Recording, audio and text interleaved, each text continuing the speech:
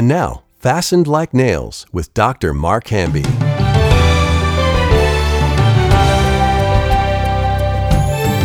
Welcome to Fasten Like Nails. I'm Mark Hamby. In the studio next to me, I've got my co-host, Molly Mayo. Hello.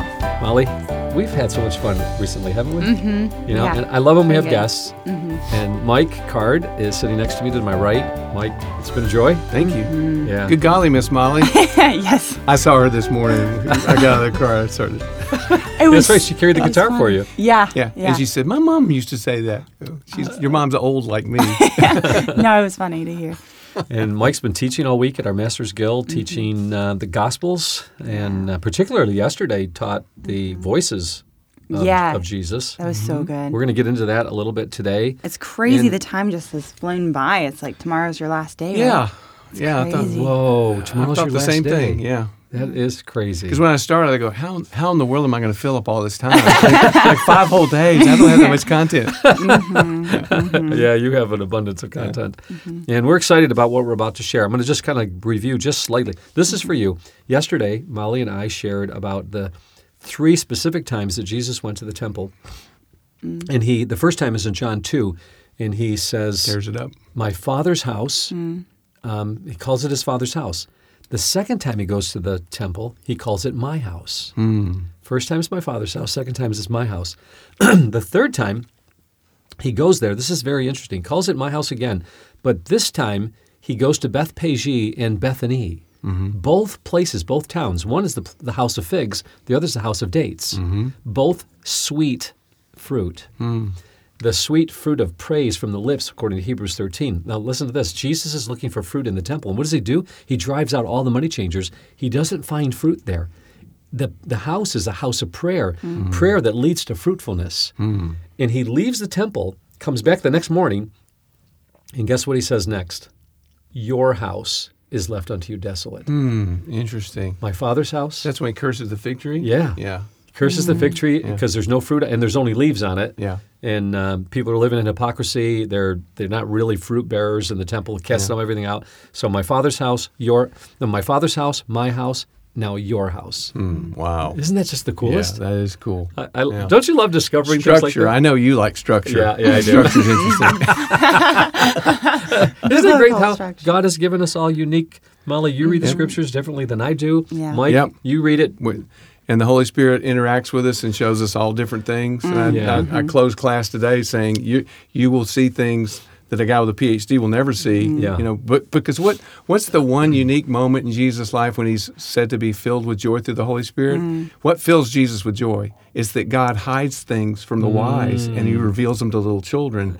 That makes him really happy for some reason. Yeah, that's awesome. Yeah. And we experience the same thing when our students are listening to us, and Yep. there's that aha moment. Yep. You're like, I love that. I love Yeah. Molly. Those are my greatest moments in the classroom when you could just, especially, this was Molly, her first semester. Molly would do this. I'm doing my hands exploding on my head, but Yes. I love watching that. Yeah. Okay, so you're teaching on the voices of Jesus. What is that? The voices of Jesus. Well, we're looking at the 4 faces of Jesus in the 4 different Gospels, Okay. and the idea being that they're all nuanced in very significant ways. And sometimes we're taught, well, Matthew, Mark, and Luke, those are the synoptics. That's they're kind of that's all the same thing. And then John's 92% unique, so John's really different. But what I'm trying to say is, no, they're all different. There are things that Mark is interested in that Matthew is just not interested. He could care in. less. Yeah, and so their portrayals of Jesus and their backgrounds, the communities that they're writing to, it's all different, and they really, at least for me, it really makes the Gospels come alive. Okay, so who's Mark writing to? Well, Mark is one of the most interesting backgrounds because Mark is really the Gospel of Peter. Peter calls Mark my son, okay? And what we have in Eusebius, the first collector of church histories, is the people in the church in Rome, they came to Mark, and it's not going to be long till Peter, is going to be killed. And they said, please write down his testimony, what's going on. And in 2 Peter, what does he say? He says, I'm doing everything I can so that when I'm gone, you'll be able to remember these Yes, things. yes. He's walking, he's talking with Mark, Yeah. and they're putting together the Gospel of Mark. So I tell my class, okay, that's a detail, but what does that detail mean? Well, when you read the Gospel of Mark, the influence of Peter is all over Mark. The emotions of Jesus is far more emotional in Mark. He gets madder in Mark. In John, he's fairly unemotional. But in Mark, he gets mad. He's filled with compassion. He looks around in anger. He tells people strictly, don't do this. And I think that's a reflection of Peter. But Totally. What's the thing about immediately? Immediately this happened. Mark's like immediately. Everything happens immediately. yeah, I think that's part of the simplicity of his gospel. It's the Greek word outhos. And I think he uses it 11 times in the first chapter. Yeah. Seriously? Yeah, and when we I never translate, saw that. if you translate that literally, it sounds boring, Yeah. right? Immediately Jesus did this, and then he got about, and immediately he did this, and immediately. And I think it's part of. Well, I'll say this: the Gospel of John is elegant. The Gospel of Mark has a simplicity and a starkness about it, and I think the way he keeps saying. There's a word I can't paraphractic. There's a big word for that style where and then we did this and then we did that, and it's a simpler literary style. Interesting. And I think that's what you would expect from someone who's sitting down and simply writing down what another person is telling him. In John, you have a guy who's preached these things for 50 years, and so it's elegant and it comes together in themes. And there are things obviously in John that Mark's not interested in. John's interested in different things, and that's fascinating to me. One of the keys to Mark, though, is the life situation. Mark, we know, was written to Christians who were suffering persecution. Right. They were blamed for the fire in Rome, and Nero. Nero 64, and what Mark wants you to know is. You Christians who are suffering persecution, being crucified. I mean, Nero is lining his garden with crucified Christians, and when it gets dark at night, he's setting them on fire for lanterns. That's the world the first readers of the Gospel of Mark are living in. And so what Mark wants you to know is you're never going to suffer anything that Jesus hasn't suffered. Okay, you need to know Jesus is right there with you.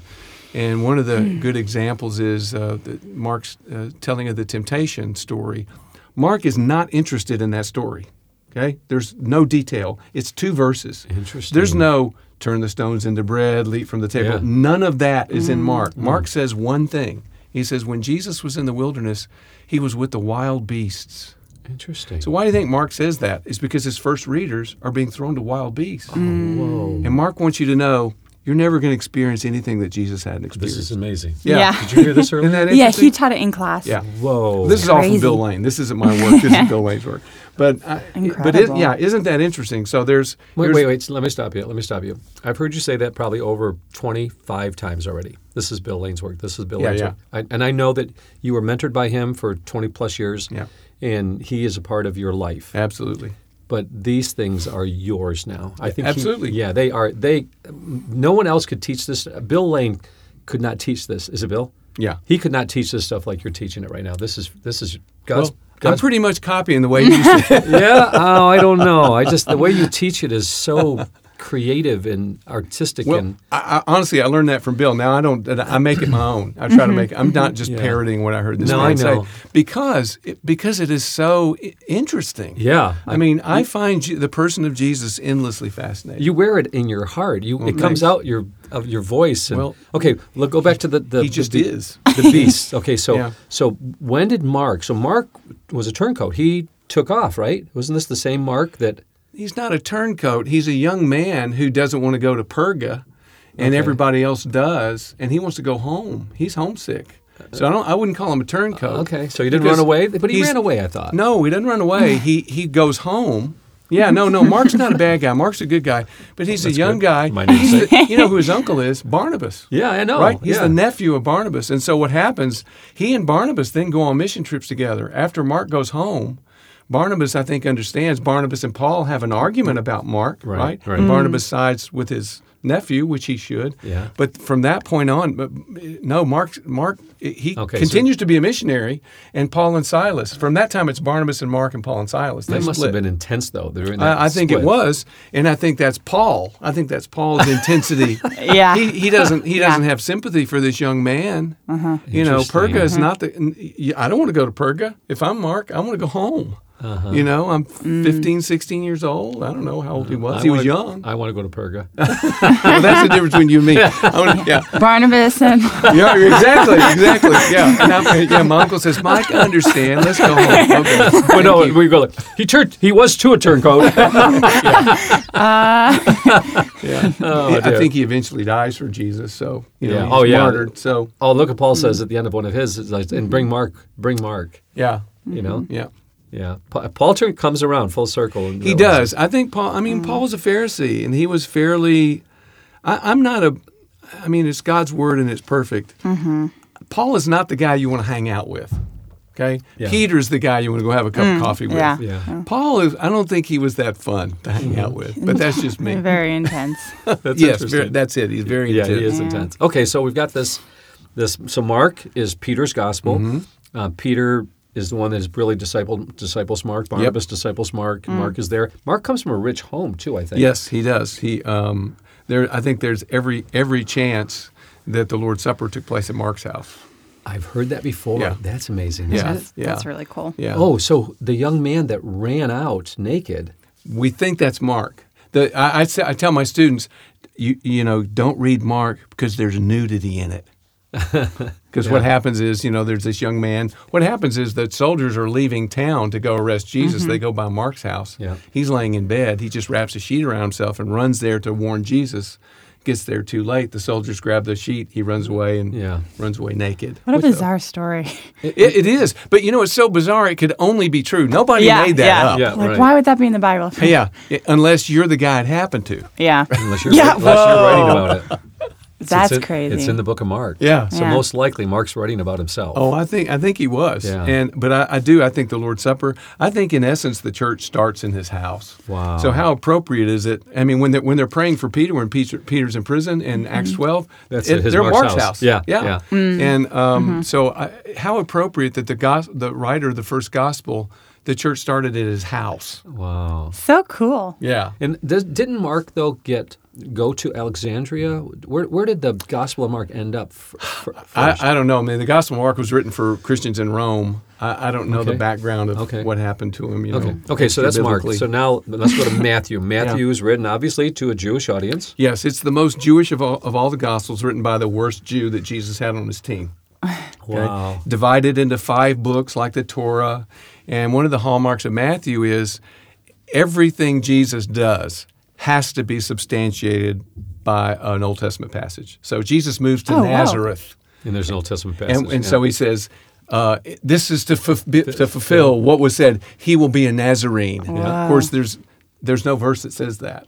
Seriously. No. There's no verse that says he will be a Nazarene. There's a verse that alludes to the fact that the Messiah will be a rod. And the Hebrew word for rod is netzer. Oh, So the only verse we can find that sounds like the verse that he's quoting is that verse. is that in Isaiah? I'm not sure. Okay. But yeah, so that's Matthew. He collects, Papias, one of the earliest writers about all this church history, said that he collected the logia, the sayings of Jesus, and that's what you have in Matthew. I tell people, if you have a red letter Bible, just flip through the pages, and there are 5 big blocks of red letters. That's the structure of Matthew. Interesting. Yeah. Oh, talk about structure. I like Yeah, that. and after Jesus had finished saying all these things, that's usually the book, the page marker that says, okay, we're going to the next book. That's so cool Very because that would be logical. Matthew chapter 5 through 7. That's that whole section of the law and the prophets and All red the letters. Beatitudes. Oh, Right, interesting. Right. Okay. And there was another point I was going to make, but I forgot what it was. But Matthew is the most Jewish of all the Gospels. Okay. And it was written to Jerusalem. We're not really sure. We think it was written to we know it was written to Christians who were still in the synagogue, and it's written at that point in history when Jewish Christians are starting to be excluded from the synagogue. and that's what he wants you to understand. His portrayal of Jesus is that he wants you to understand that Jesus understands, his own family, excluded him, that sort of thing. So I think at the ending of it too, during the crucifixion, and I think there's a section there he talks about the Roman soldiers, save yourself, come down from the cross, save yourself, and then others say he said he could have saved. If he saved others, why can't he save himself? Yeah, exactly. And then it says it 3 times, and it's interesting. Structure. Yeah. But what's amazing about that, if he did save himself, he could not have saved others. Right. He saves others by not saving himself. Yes. That's what Frederick Buechner says. Isn't that beautiful? Yeah.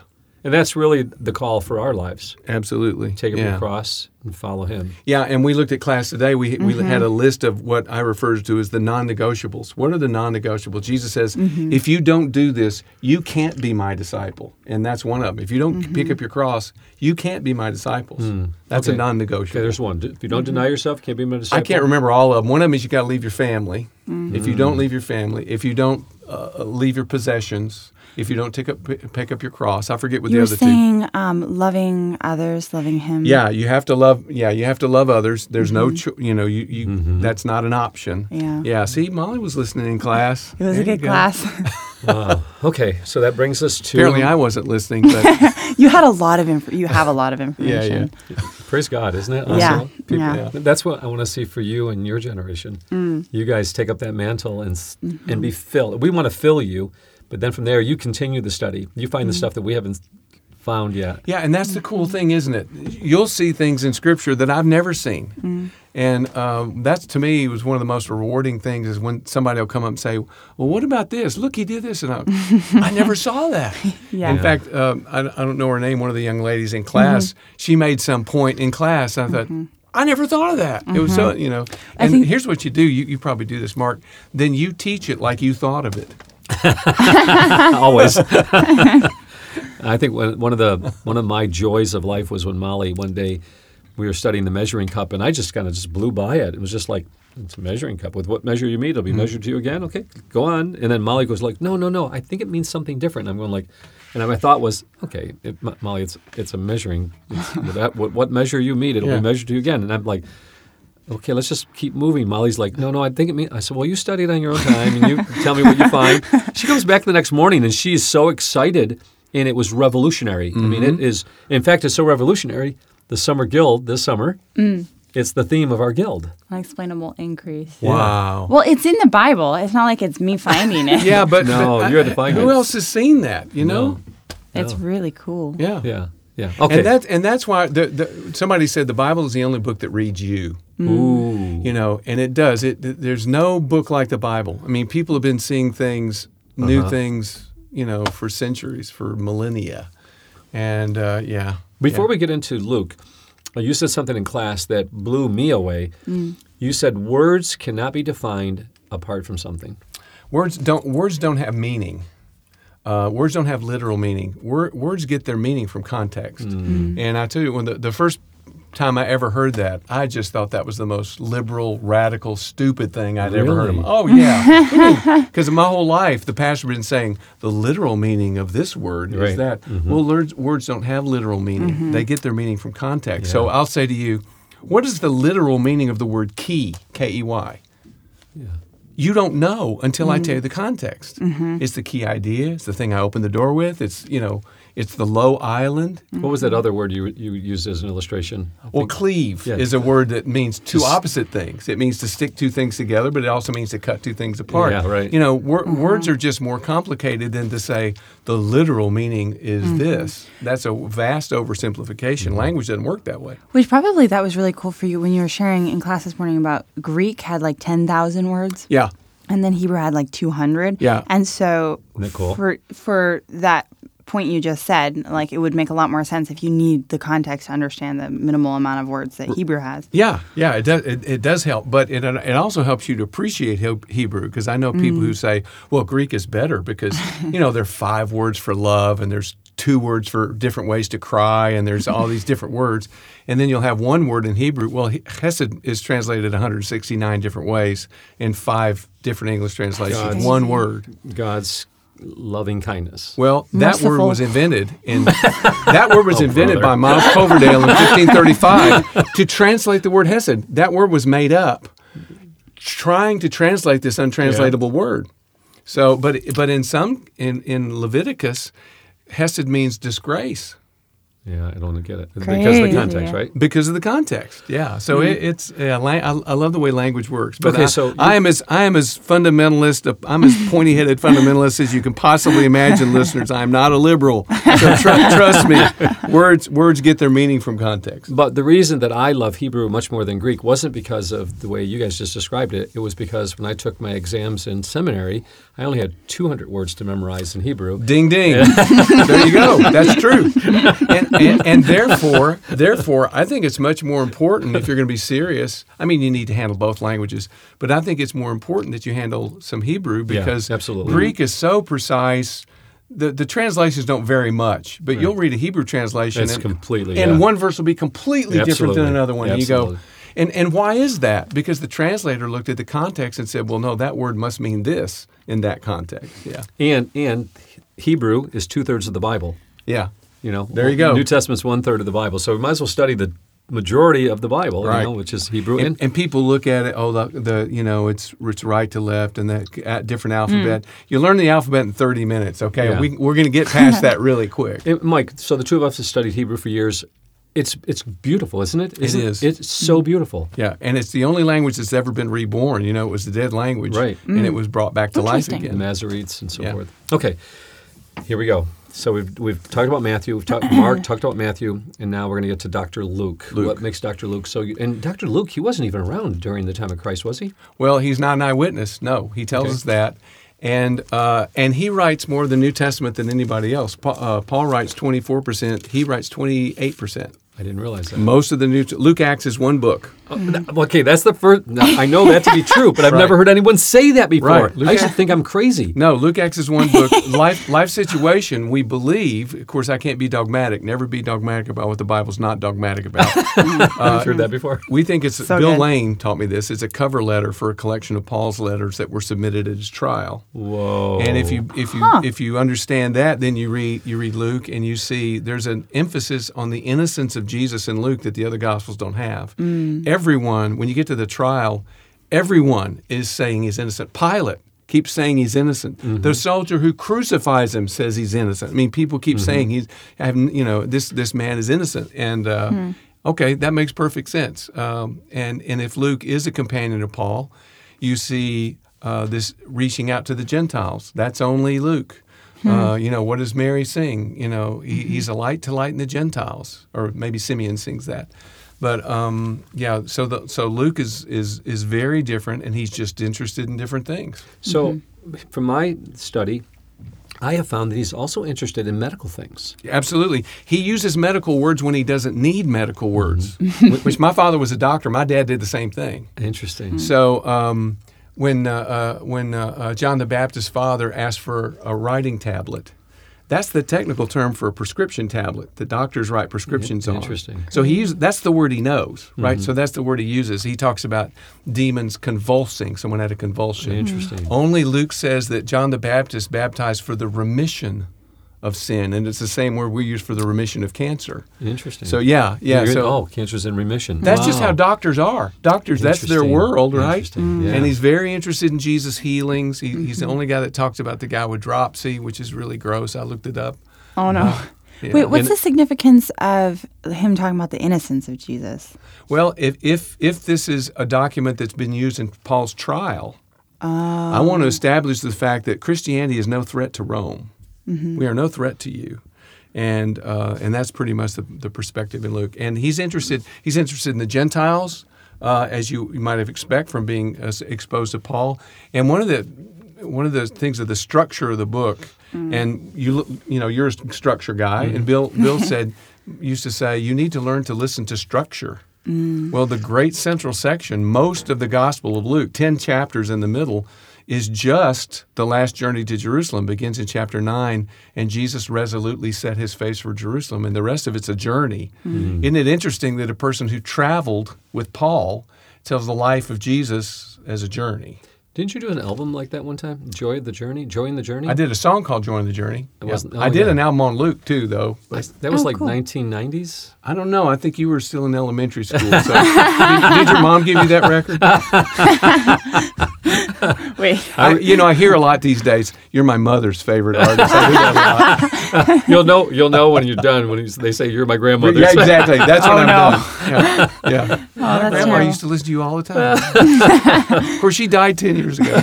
Okay. Oh, no. Oh, dear. Anyway, that's Luke. And then finally, John. John tends to be our favorite gospel. Why? Because we read Matthew, Mark, and Luke, and they have basically the same outline. Then we read John, and it's 92% unique. 92% of John That's is amazing. in Matthew, Mark, and Luke, which I think is just Yeah. amazing. That's crazy. Yeah, it's amazing. That's why I tend to gravitate toward John all the time. Yep, You know? we do. And John is elegant. I mean, John has been preaching and teaching these things for 50 years. So they're little snatches of sermons. One of the Oh, cool. Oh, there's the didn't think sermonic about that. blocks all through John.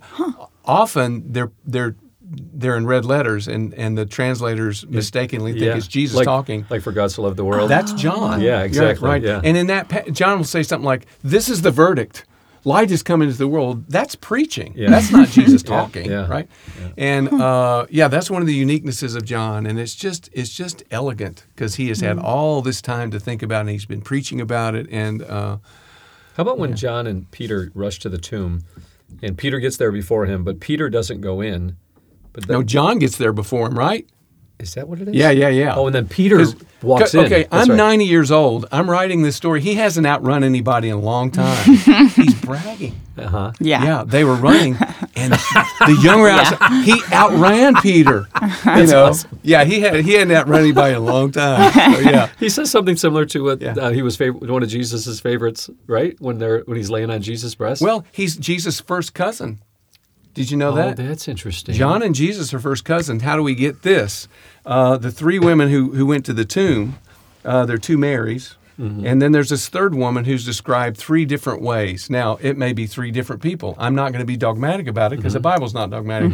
But she's described as Salome. That's her name. She's described as his mother's, Jesus, his mother's sister. And she's described as the mother of Zebedee's children. Ooh. So if you put those three things together, Jesus and John are first cousins. And James as well. Well, and that's what the girl Yeah, said in yeah, class. She held up her little hand. She said, No well, way. that means James was his cousin too. I go, I never thought of that. Really? No, I never thought of that. So Yeah. yeah, they're first cousins, which explains why does Jesus entrust his mother to John from the cross? Oh, and They're it's cousins. relatives. Right, they're cousins. Which would have been part of Scripture, too. Absolutely. It's The all family had to take care It of them. all fits together. Whoa. Yeah. Whoa. Yeah. John, And those are looking at the details and saying, what does that detail mean? Wait. John now becomes the redeemer of his family. This passed down. The kinsman redeemer. The kinsman Yeah. redeemer. Mhm. Yeah. Yeah. Yeah. And now, And he's probably 14, 15 years old. And part of my thinking is he needs Mary as much as Mary needs him. first time I've heard of this. How old? Well, if John lives to be into the reign of Trajan started reigning in 98. Yeah. You know, he lives to be 100 years old. Okay. And if you do the math backwards from 98, if he's 198 and you do the math through math He's around backwards. 12, 14 years old. He's 12. When he's standing in front of the cross, he's 12, 14 years old. Whoa. Which explains a lot. He never opens his mouth. Okay? When he's with Whoa. Peter, he's always with Peter in Acts. It's always Peter and John. John never opens his mouth. Why? He's just a kid. He's a young person. Except, here's one proviso, though. In Judaism, what do we have? You're a child or you're a man. When do you become a man in Judaism? When you're Bar mitzvah, 12. Yeah. 12 When years you're old. 12. you So can it's not exactly our world. We're thinking, he's a little kid. Well, in Judaism, no, he's not a little kid. No, but that explains a lot about him leaning on Jesus' breast. Exactly. He's a kid. Exactly. And they're cousins. They know, they have this kind of intimacy. Whoa. Yeah. It also explains him outrunning Peter. Yeah. And again, when he writes it, he's almost 100 years old. And I just see this little old guy, a lot like me, saying, yeah, I outran him. What do you think of that? And his people are thinking. Yeah. Especially if he was the last one alive. Like, Peter wasn't going to tell him to And that's erase another it. good point. Everyone else is gone. Peter's been dead for 40 years. He's the last living disciple. When you read the Gospel of John, you're sitting at the feet of the last living disciple of Jesus. He's telling you stories that nobody else can tell you. And wasn't he also tortured toward the end? I was taught that he was put in a cauldron of boiling oil. Yes, Patmos. I've heard those things. I don't know. That's not part of my my area. Yeah. But I think they were all martyred except one of them. But Crazy. James, his brother, was the first one to die, and Beheaded. John was the last one to die. These brothers are the bookends no of the way. 12. Structure. Structure. Found it. Not again. Oh, Mike, this has just been a lot of fun. Well, thanks. Thank you. You know, that's what the scriptures really should do to us. You know, can you imagine? Can you imagine Sunday morning doing something like this in front of a congregation? Oh, yeah. I do it all the time. Oh, do you really? Yeah, just by myself. Now, wouldn't this be? I mean, I think people would love something like this. Yeah. To be able to sit and discuss things like this. Calvin Miller used to do that at his church. He's the first church I ever went to where you go into church and there'd be 2 chairs and microphones sitting there, and he would sit there and talk to someone instead of a sermon. Yeah. Wow. And of course, Calvin Miller was a great writer and a great speaker, Yeah. right? Yeah. But and they would have these really cool conversations, and I think that The original podcast. Yeah. Yeah. So, folks, this is interesting. You know, this is the way the Bible it's been written for our delight, our joy. Yes. You know. You know. And it is interesting. Anybody that makes it boring, infinitely They're not doing it right. it is interesting. infinitely. I mean, John, what does John say? The whole world couldn't contain the books that could be written about this guy. John's at 100. He's still really excited about all this. Okay, you said something the other day in class that will change it already has changed me, but it will continue to change my life forever. You said, and I'll paraphrase it, that sometimes when we read the Bible, we become too familiar. Yes. And I've just started for the first time this year. I try to go through the Bible in a year, but I just started the Gospels, so I'm in Matthew right now. And as I started reading it, I started just noticing my speed just picking up because I've read this before. You know what the next verse is going to say. Yeah. Right. But all of a sudden, after that class, I decided, no, I'm not going to do this. I'm going to slow down. I'm going to see what I haven't seen before. And already God has extraordinarily blessed me. Yeah. That devotion I gave this morning was a result of slowing Just down. listening. Yeah. Well, what does the Shema teach us? The best way to love God is to listen to Him. The best Yeah. way to love God is to listen to His Word. And it is a reason, I think, for using new translations. Read something because, different. Yeah. you know, we talked about this. I think in NIV. Right, so when I read Matthew, I know in NIV, I know what the next verse is going to say, especially the Gospels. And you should never think you know what the Bible's about to say. Yeah, let's say I think in Hebrew and Greek. Okay. Both Well, of them. I say sometimes I listen to the Bible the way I listen to my wife. I know what she's going to say, right? So I stop listening, and I'm right. She'll say it, and it'll be what I know she's going to say, right? And same thing with the Bible. I think I know what it's going to say, but I really don't know what it's going to say. So I need to love my wife by listening to her, and I need to love the Bible by listening to it. Great ending here. Yeah. Thanks for listening to another Fasten Like Nails, where we're really trying to make the Bible, the Word of God, God's words to us, come alive so we might know Him more intimately, proclaim Him more passionately, and enjoy Him more infinitely. We'll look forward to doing this again soon. God bless. You've been listening to Fastened Like Nails, a presentation of Lamplighter Ministries. Our mission is to make ready a people prepared for the Lord by building Christ-like character, one story at a time. To learn more about our family collection of rare books, dramatic audios, or guild programs, visit lamplighter.net. To hear more podcasts, search for Fastened Like Nails wherever you listen to podcasts. If you have a question you would like to submit for the Lamplighter team, visit fastenedlikenails.net and fill out the form. That's fastenedlikenails.net.